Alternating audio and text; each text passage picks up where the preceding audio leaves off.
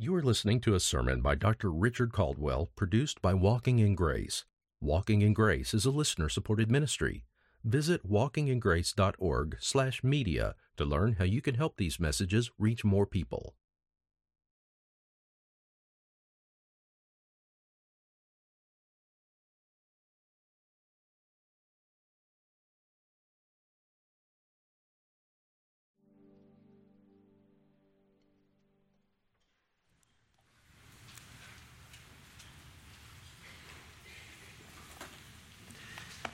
Good morning. If you would please turn with me to the Gospel of Matthew, chapter 21.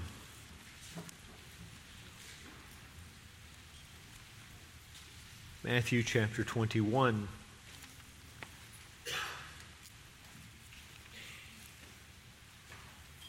This morning we come to the 23rd verse, and we're going to read to verse 27. Matthew chapter 21.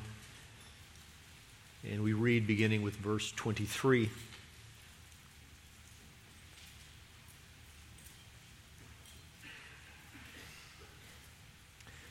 The Word of God says this, "And when he entered the temple, the chief priests and the elders of the people came to him while he was teaching and said, 'By what authority are you doing these things?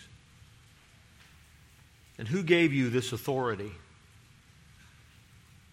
And Jesus answered and said to them, 'I will also ask you one thing, which if you tell me, I will also tell you by what authority I do these things.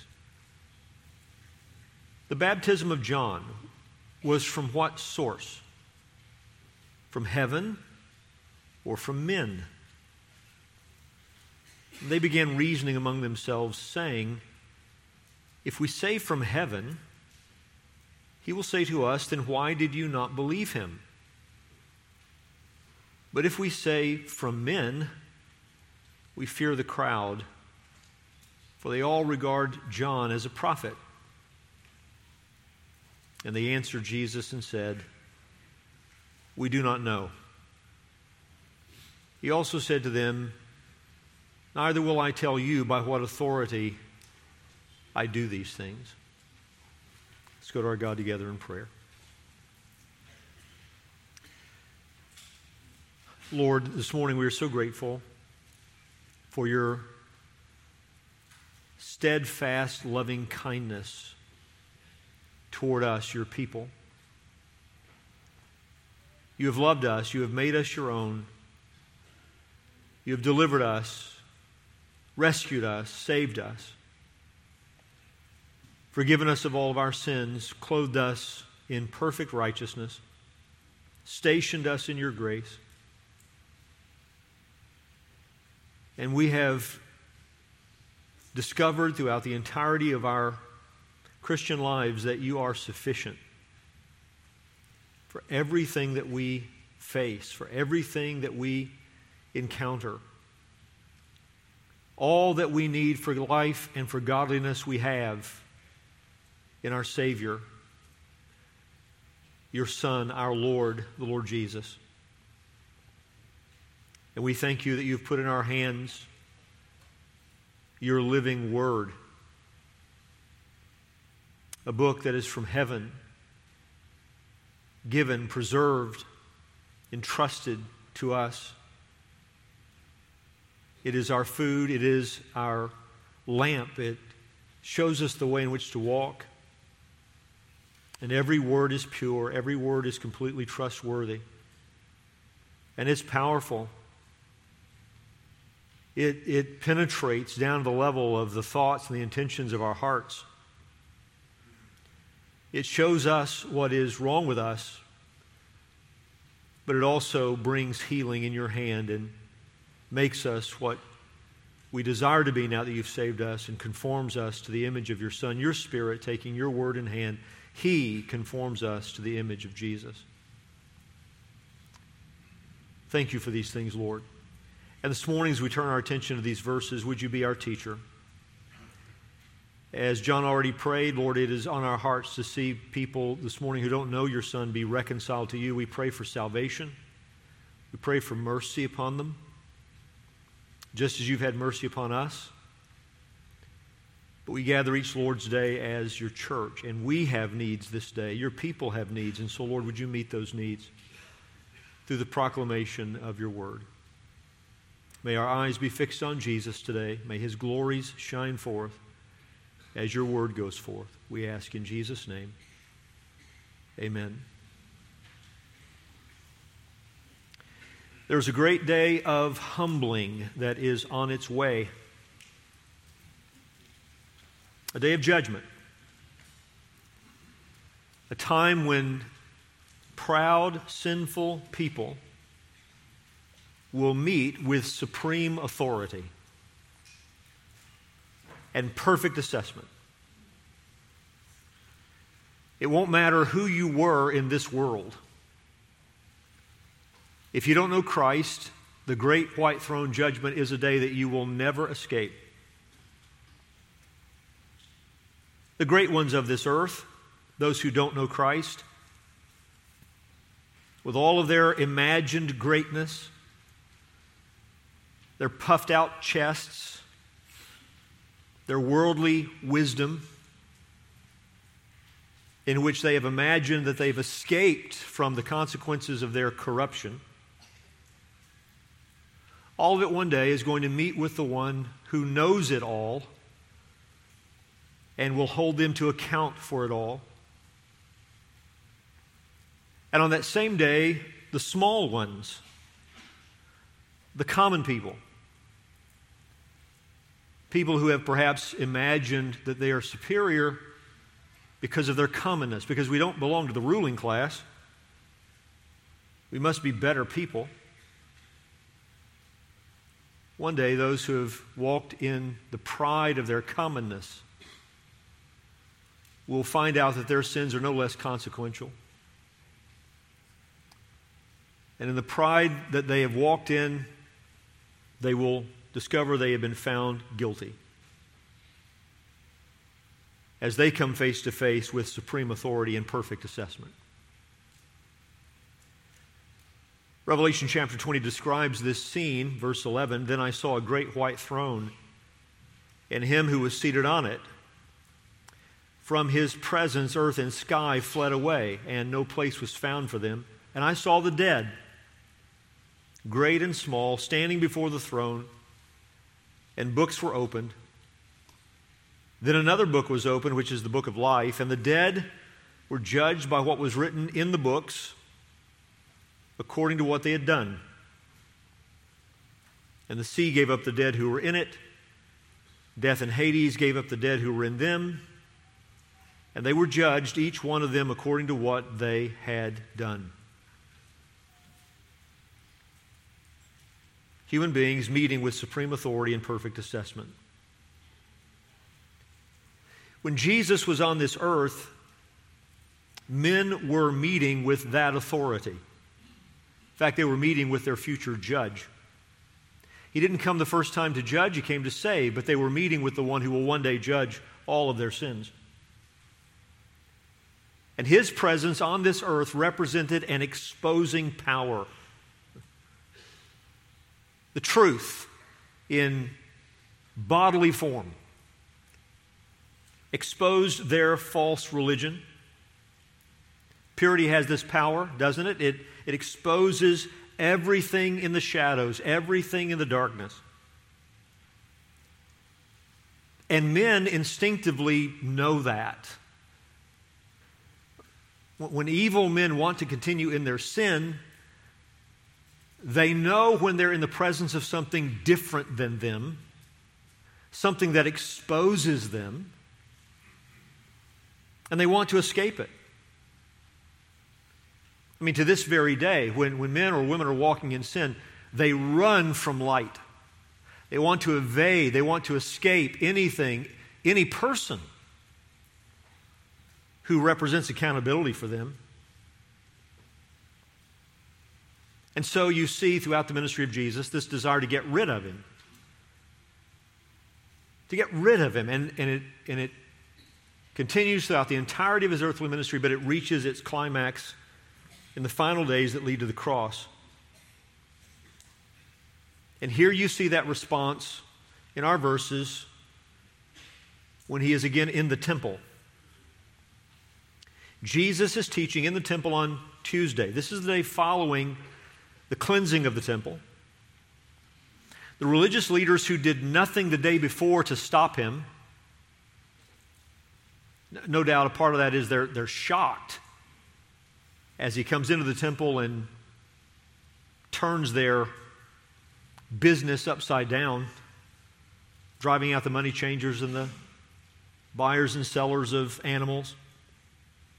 They did nothing to stop him the day before, but now they've gathered a sense of nerve, and they're going to confront him.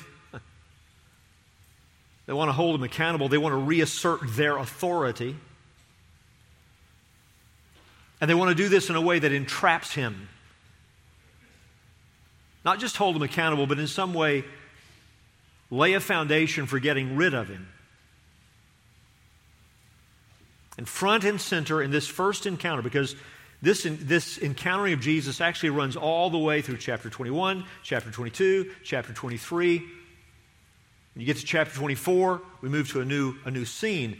But there's a long series of teaching and questions and answers. But at the very beginning, at the very start, what is front and center is the question of authority. Verse 23, by what authority are you doing these things? And who gave you this authority? So this morning, we're going to think about meeting with divine authority. Meeting with divine authority. This is what they were meeting with. They didn't recognize it fully. They didn't acknowledge it. But they were meeting with God in human flesh. They were meeting with their judge. First thing I want you to see, a question about authority. A question about authority, verse 23. And when he entered the temple, the chief priests and the elders of the people came to him while he was teaching and said, by what authority are you doing these things, and who gave you this authority? One of the amazing things about Jesus when he was here on the earth is how much freedom he was afforded by the people who would have never afforded anybody else that much freedom. The people who said he was not who he claimed to be, the people who sought to condemn him and kill him and get rid of him, yet, you see it again and again, where they afford him a kind of freedom that they wouldn't have given to anybody else, and in that way sort of silently attest to the fact they know that what they're meeting with is something very unusual. This is not any normal person. Jesus had just attacked the nerve center of Jewish religious authority when he turned their temple business upside down just the day before. Yet he's not arrested, is he? He's not arrested. And he walks right back into that temple the very next day, and he makes it his pulpit. Makes that temple complex his classroom. He's teaching. In fact, Mark tells us he was walking around in the temple. Mark 11:27, and they came again to Jerusalem, and as he was walking in the temple, the chief priests and the scribes and the elders came to him. Most likely walking around the outer part of that temple, the porticos surrounding the court of the Gentiles. But he's free to do it. Having just done what he did the day before, he's still free to walk around, and he's teaching. But they decide it's time to confront him. Now, you find three categories of religious leaders described in the Gospels. Three categories, and there are subcategories. You have chief priests, scribes, and elders. And then within those ranks, you have Pharisees and Sadducees. Our verse tells us that the chief priests and the elders of the people came to him, verse 23. Who are these people? Well, the chief priests were the leading priests, members of the Sanhedrin, made up of the high priest and other former high priests who were still living, and influential priests who belonged to the Sanhedrin. These are the chief priests. The elders were heads of influential lay families, but also members of that ruling body in Israel called the Sanhedrin. The scribes, not mentioned in our text, they are mentioned in Mark. The scribes are legal experts, teachers of the law of God. The fact that you see in the gospel accounts these three categories sort of cycled, sometimes it's chief priests and elders, sometimes it's chief priests and scribes, sometimes all three appear together. The fact that you can cycle these men testifies that though they had many disagreements among themselves, they were always able to come together in their opposition to Jesus. Jesus has a way of uniting people, doesn't he? Not just uniting his friends, but uniting his enemies. You see this on display even when it came to Herod and Pilate. Luke 23:12 says, "And Herod and Pilate became friends with each other that very day, for before they had been at enmity with each other." So, when Pilate and Herod cooperate in their examination of Jesus, they become great friends, when before they had been enemies. This is still true. Many variations when you consider the world's religions outside the truth, right outside of the only true religion, which is biblical Christianity. You have all these world religions, and they have various things that are different when you consider each one, and yet they come together in their opposition to biblical Christianity. And in that way, in their opposition to Jesus. And what they all have in common is the belief that you can work your way to heaven. One way or another, you can work your way to heaven. Where the biblical gospel declares, no, you will perish if you try to work your way to heaven. There's only one way, one mediator between God and man. That's the man, the Lord Jesus Christ. In him and in him alone is spiritual life, everlasting life. But here they come, the chief priests and the elders, and they have a question. Two questions, but really those two questions represent one question. By what authority are you doing these things, and who gave you that authority? By what authority and who gave it to you? Those two questions really amount to one question, and we can state it this way. Who gave you this right? Who gave you this right? And that question is intended to do two things. To voice their opposition to him. It really amounts to an accusation. You have no right to do this. Who gave you this right is to say, you don't have a right to do the things you're doing. They voice their opposition. But the reason why it's put in the form of a question is it's also meant to incriminate. They know Jesus operates in a way that indicates authority. In fact, his teaching, as you know, was something that the crowds took note of because he taught as one having authority. He not only exercised the authority to teach, he taught in a way that imparted a sense of authority. And so, if we ask him by what authority he does this, and he explains himself, perhaps there will be more with which to accuse him. Maybe he'll give us some ammunition. When they say these things, by what authority are you doing these things? It would certainly include what he's done the day before, cleansing the temple, but it's more than that. On what authority does Jesus teach what he teaches? On what authority does he do some of the things he dares to do? Like healing people on the Sabbath or allowing his disciples to glean on the Sabbath. Or what he did just the day before, cleansing the temple. On what authority does he take these actions? This is a major issue for them, the question of authority. As the cleansing of the temple demonstrates, Judaism had largely become apostate. The way they were practicing their religion did not accord with the Word of God, didn't represent genuine faith in God. This is why Christ has just instructed his disciples with the lesson of the fig tree and the cleansing of the temple about faith. This is where you find genuine salvation, where there's genuine faith. So it is degenerated into a kind of religion that is is man-centered. It's not focused on the true and living God. It's not submissive to the true and living God. Well, wherever you find that, you're going to find the ascendancy of tradition. A tradition that trumps truth. Now we're practicing not what the Bible says, but the traditions that have grown up around the Scriptures. And one part of this emphasis on tradition was human endorsement. Human endorsement. Organizational, educational, relational pedigree. Vitally important to these people. When they ask them about authority, they're saying something like this: which rabbinical school are you associated with? Who was the rabbi that was your primary teacher? Who was your mentor?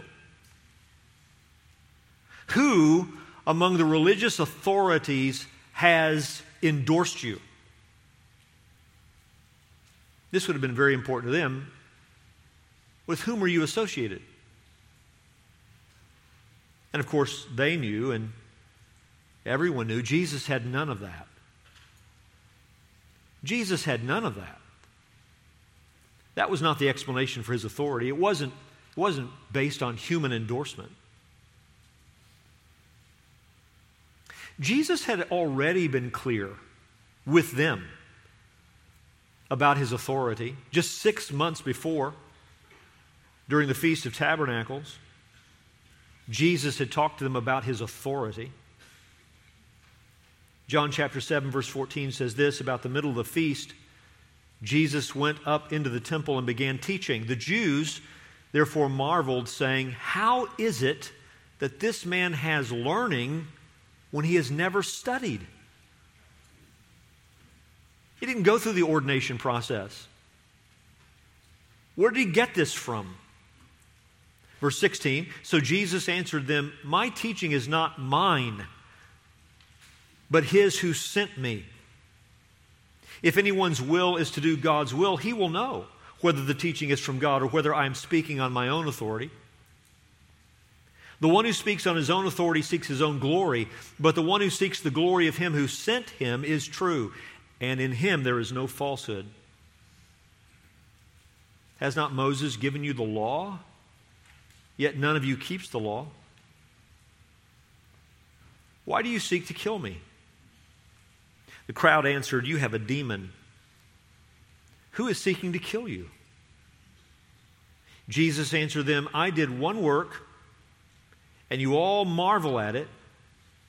Moses gave you circumcision, not that it's from Moses, but from the fathers, and you circumcise a man on the Sabbath. If on the Sabbath a man receives circumcision, so that the law of Moses may not be broken, are you angry with me because on the Sabbath I made a man's whole body well?" This is why they're upset with him, because he's healed on the Sabbath, and Christ is pointing out their hypocrisy. He goes on to say, "Do not judge by appearances, but judge with right judgment." Some of the people of Jerusalem therefore said, "Is not this the man whom they seek to kill?" So one group of the crowd is saying, "You have a demon, nobody's trying to kill you." The rest of the crowd acknowledges, "Oh yeah, they're trying to kill him. They're trying to kill him." And Jesus has told them, "My authority comes from the one who sent me." And clearly what he's saying is, he comes from God. His authority is divine. And the crowds recognize this as well, because the very next verse, John 7, verse 26, listen to this. "Is not this the man whom they seek to kill? And here he is speaking openly, and they say nothing to him. Can it be that the authorities really know that this is the Christ?" The crowd's recognizing what those authorities would never acknowledge, and that is they understand there is something very unique about Jesus, so much so that they afford him a kind of freedom they wouldn't afford to anybody else. They're afraid to do what they would normally do. Well, here they are again in our text saying, "Who gave you the right?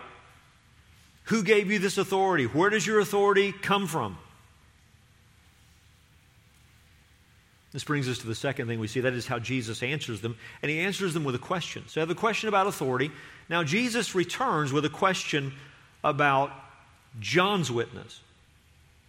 Verse 24, and Jesus answered and said to them, I will also ask you one thing, which if you tell me, I will also tell you by what authority I do these things. The baptism of John was from what source? From heaven or from men? Before we talk about my authority, let's talk about John's authority. His ministry, his message, which is summarized in the thought of his baptism. That which so was associated with John the Baptist, a baptism in which there was this declaration of the need for repentance and preparation because the Messiah is on the scene. Remember that message? Jesus says to these leaders, where did that come from? Did it come from heaven? Or was it just John? Was it just merely human? Was John a messenger of God? Was he delivering God's message to you? Or was he just out of his mind, just declaring something from himself?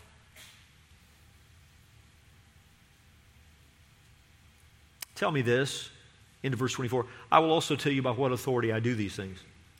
I'll answer you after you answer me. By the way, Christ's question to them actually answers their question. You want an answer about my authority? It's found in your answer about John. If you rightly understand John, then you'll know where I came from because John told you who I am. Behold the Lamb of God who takes away the sin of the world. The one who's coming after me, I'm not worthy to untie his sandals. He's greater than me. He was before me. The Son of God, the Son of Man, the Messiah, Israel's King. John points to the Lord Jesus and identifies him as that one. So, if you can answer this question about John, you'll have your answer about me. What did John tell you? Was John speaking from heaven? If so, you know who I am. What do you say? Which brings us to the third thing we see in our text, and that is an answer from them that both avoids the truth and reveals the truth. Listen to their answer. Verse 25. The baptism of John was from what source? From heaven or from men? And they began reasoning among themselves, saying, if we say from heaven, he will say to us, then why did you not believe him? But if we say from men, we fear the crowd, for they all regard John as a prophet. And they answered Jesus and said, we do not know. Tell me, how do you explain John's authority? From heaven or from men? Well, this sets them into a panic. There are things we see in Scripture that if they weren't so pathetic and tragic, they would be funny. And I think there's a reason why they are kind of funny, because it's actually, God reveals this in a way that sort of mocks them, which is what the Scripture says should be done. Psalm 2:2, the kings of the earth set themselves and the rulers take counsel together against the Lord and against his anointed, saying, let us burst their bonds apart and cast away their cords from us. He who sits in the heavens laughs. The Lord holds them in derision. They deserve to be mocked. And here they are in this tragic, pathetic huddle. Let's huddle up. Let's think about how to answer this. And the Spirit of God takes us inside their huddle and lets us in on their reasoning. One day, the great white throne judgment is going to reveal that these men knew what they pretended not to know. They don't say we don't know because they didn't know. They said we do not know because they didn't want to believe the answer. You ever known someone like this? They say they don't know, but they really do know. They just don't want to come to grips with what they would have to come to grips with if they admitted that they know. So they deal with this question in a way that reveals both that they know the truth and in a way that reveals the truth about them. What's true about these men is that they don't operate in the fear of God. They meet with this question from Jesus. I mean, listen, on the same day he cleansed the temple, he heals lame people and blind people. And you're asking him about where this came from? And you say you don't even know where John's ministry came from? Here you are faced, I mean, any way you examine this, this is the weightiest question you could ever think about. Where did he come from, Jesus? But what is in their minds is not, is it true? It's not, hey, let's pray about this. Perhaps we've been terribly blind. No. No, what do you see? You see them strategizing. If we say this, this is what he's going to say. If we say that, this is what the crowd's going to think. What is missing? God. A view above the sun. What does God know to be true? Not just of John and Jesus, but of us. What does God know to be true? They don't operate in the fear of God. They're not concerned at all about what God knows. The knowledge of God is nowhere in their minds. The way they see a situation like this is a strategic battle of wits. It's us versus this one who threatens our influence, who threatens our authority. We've got to be rid of him. He exposes us. And it's us against him. And if we answer this way, here's what we're going to be trapped in. And if we answer that way, here's what we're going to be trapped in. So here they are in this great battle of wits. It's like chess making use of spiritual pieces. What a pathetic, tragic excuse for so-called spiritual leaders. And the reason why they don't think about God, and the only reason why they think about what the people would think, is because they love themselves. Their thought processes, this little huddle you're brought into by the Spirit of God, what it reveals is the only people they really care about in this whole situation, the only outcome they really care about in this whole situation is their own maintaining of influence.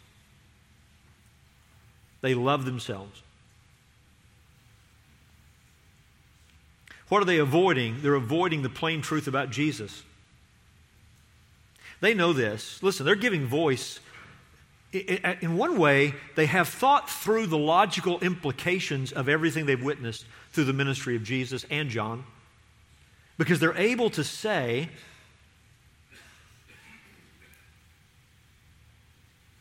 if we say from heaven, he will say to us, then why did you not believe him? Which clearly indicates they had not believed John, right? In a sense, the answer is already there. Because if they believed John's witness was from heaven, they would have followed what John said. So they understand if John's witness was from heaven, we should have believed him. Now, if you believe John, what does that produce regarding Jesus? It would have to produce faith, submission, allegiance, devotion. And it's not there. So clearly they don't believe that John's witness was from heaven. What are they avoiding? They're avoiding the truth about Jesus. But if they voice their verdict about John, if they just say it, they know they risk trouble from the crowds because the crowds believe John was a prophet. And in this way, they reveal the truth about themselves. They are manipulative men. They are dishonest men. They won't state where they really stand.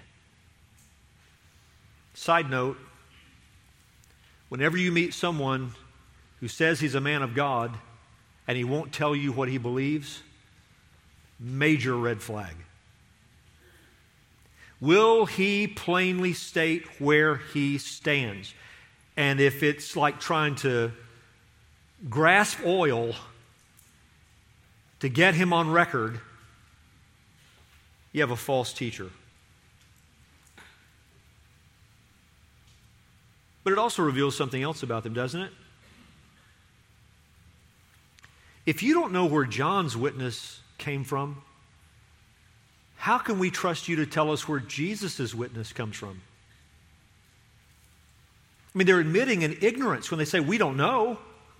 Well, here's what you're telling us then. You, the spiritual shepherds of Israel, don't know whether John was from God or not.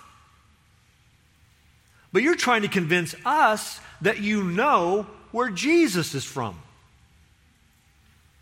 If you don't know where John is from, how are you going to know where Jesus is from? So even though they don't intend it, Jesus has now gotten them on record as to their incompetence and their ignorance. And if anybody's really paying close attention, even on the fact of their insincerity, because they've already indicated by their behavior what their belief about John was and what their belief about Jesus was, they just don't want to say it.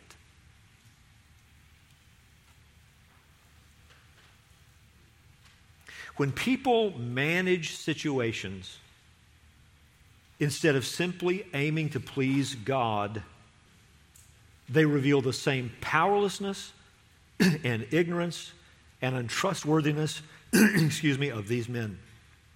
Anybody listening to me today? This is what you do with whatever it is you're encountering. You're trying to manage it. Instead of just saying, God, what does your word say? And that's what I will do.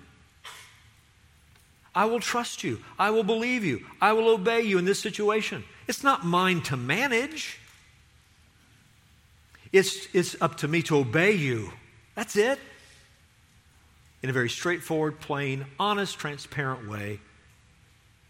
This is what I believe. This is why I've made the choices that I have. This is what the Word of God says. This is the standard I am striving to be submitted to. That's what marks genuine shepherds. These men, as you already know, are liars and thieves. As Jesus said of the temple, it's become a den of robbers. So they ask him a question about authority. He gives an answer that is a question about John's authority.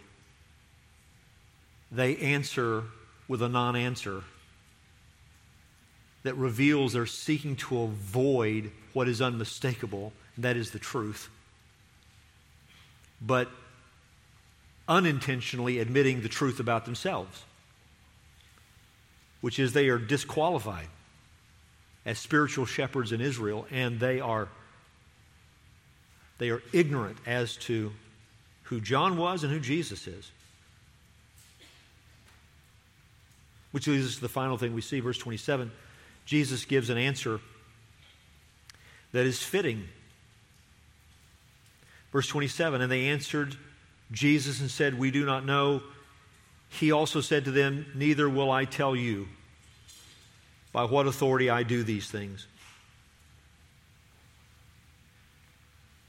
You asked me about authority. I've already told you. Told you just 6 months ago. I'm not going to tell you again. And so he gives them no answer. This is something that should sober us. The thought that sometimes God judges with silence. Sometimes an answer would mean giving dignity to something that doesn't deserve being dignified. Their question doesn't deserve to be dignified.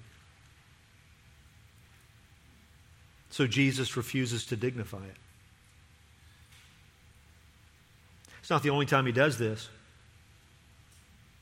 Matthew 26:59, now the chief priests and the whole council were seeking false testimony against Jesus that they might put him to death, but they found none, though many false witnesses came forward. At last 2 came forward and said, this man said, I'm able to destroy the temple of God and to rebuild it in 3 days. And the high priest stood up and said, have you no answer to make? What is it that these men testify against you? But Jesus remained silent. And the high priest said to him, I adjure you by the living God, tell us if you're the Christ, the Son of God. Jesus said to him, you have said so. But I tell you, from now on you will see the Son of Man seated at the right hand of power and coming on the clouds of heaven. Then the high priest tore his robes. You know, a man so full of holy reverence that he's seeking false witnesses and violating every standard by which this council should have operated. Tears his robes, and he says, he has uttered blasphemy. What further witnesses do we need? You have now heard his blasphemy. What is your judgment? They answered, he deserves death. This supernatural, really, freedom that Jesus was given. You know, he walked in and out of their presence all the time, and they couldn't touch him until the day that he gave himself into their hands to lay down his life to deliver us. No man took his life. He laid it down. Matthew 27, verse 12, but when he was accused by the chief priests and elders, he gave no answer. Then Pilate said to him, do you not hear how many things they testify against you? But he gave him no answer, not even to a single charge, so that the governor was greatly amazed. Like a lamb, silent, led to the slaughter. But at the same time, the divine judge giving no answer where the answers were already obvious. Refusing to dignify what didn't deserve to be dignified. So let me finish by asking, who in this room is trying to avoid the truth?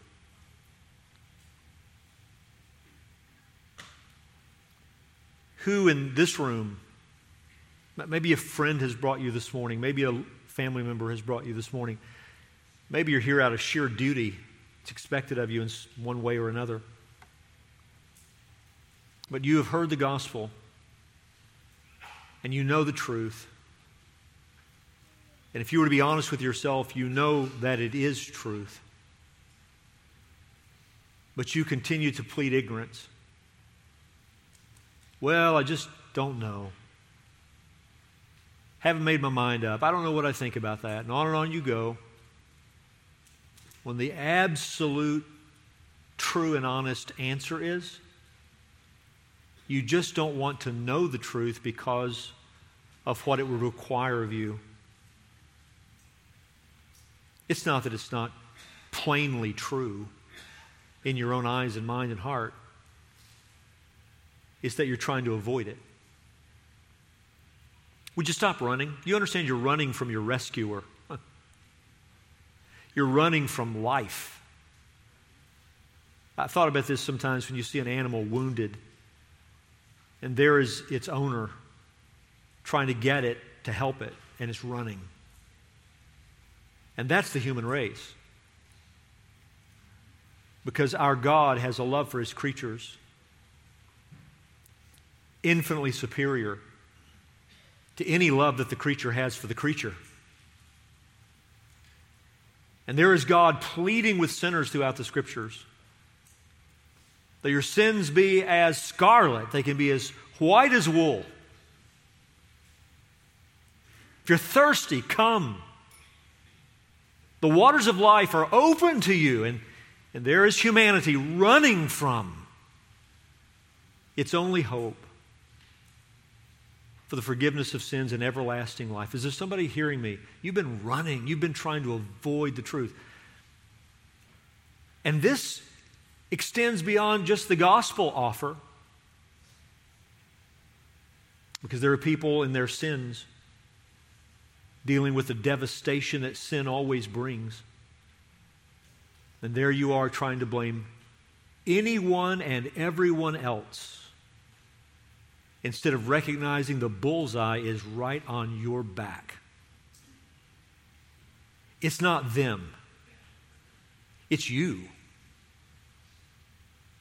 And the longer and harder you try to avoid the truth will never change the truth. Would you stop blaming? Would you stop blame shifting? And would you acknowledge your sin with a broken heart and allow God to change you? Who in this room is avoiding the truth? Who in this room is trying to manage situations instead of obeying God? You keep running from one hardship to the next one, to the next one, to the next one, to the next one, all the while you got it, you got it. You're going to manage it. You're a very poor manager, as it just keeps revealing that because of God's love for you, you're going to keep meeting with your powerlessness. What you need is not to manage a situation. What you need is to submit to God. I'm talking now to people who know the Lord. I'm not talking about to wicked people like we see in our verses who are trying to manage the situation because they have no God awareness and no fear of God. I'm talking to God's people. I mean, we should know better. We have bowed the knee to Jesus. We know the sufficiency of God and His Word. Yet there we are again trying to manage situations instead of just submit to Him and His Word. But maybe there is someone wicked in this room. Like these men were feigning, you're feigning reverence for God. You want to be viewed as someone who loves the Lord, but you're a manager of situations because you're really a stranger to the power of the Spirit of God. You don't know what it is to see the Lord's power do what you will never be able to do.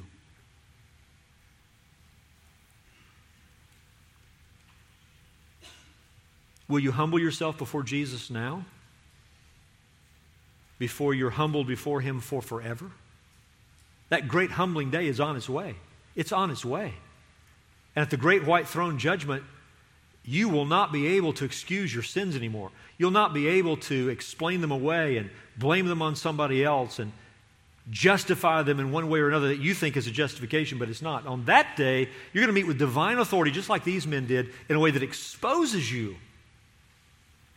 Because it knows everything about you, and that authority, the authority of God Himself, the authority of Christ, will assess you in a way that will close your mouth.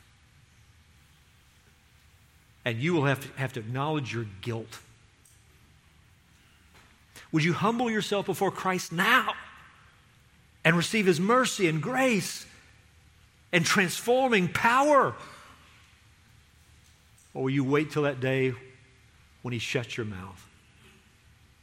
Because you refused Him. Will you believe John's witness? Will you believe Christ's witness?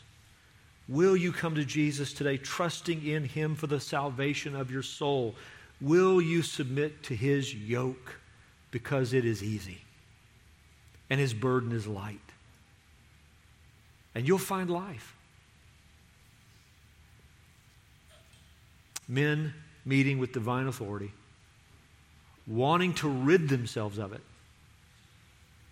if they had just repented, they would have found graciousness. Graciousness. May you run to Christ and know the grace of God. And the church would say, Amen. Let's pray. Father in heaven, thank you for this presentation of your Son that represents an invitation to us.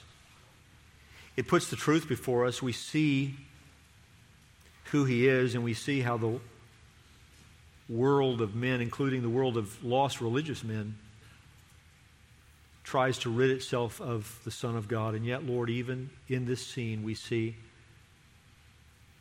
that Jesus is the answer. And so I pray for anyone hearing me this day that's been trying to avoid the truth and strategizing in a way that would make them innocent and in some way the truth guilty.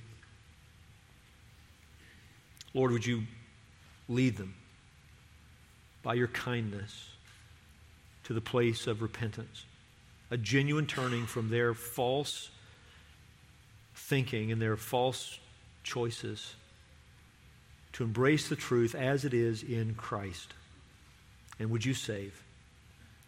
We thank you that Jesus came from heaven to earth, born of a virgin, taking to himself a nature like ours to rescue us from our sins. We thank you that he lived for us and then died as our substitute on the cross, that he was raised from the dead 3 days later, that he's ascended into heaven, that he's coming again. He lives forevermore, able to save to the uttermost all who would come to him by faith. May you this day save someone who would come to your Son by faith. And may we, your people, leave today full of joy, knowing the one who has rescued us. And may we leave committed to living our lives in a way that is transparent and honest. For Lord, anytime we run from you, we run from our only help. We ask you these things in Jesus' name. Amen. Let's stand together.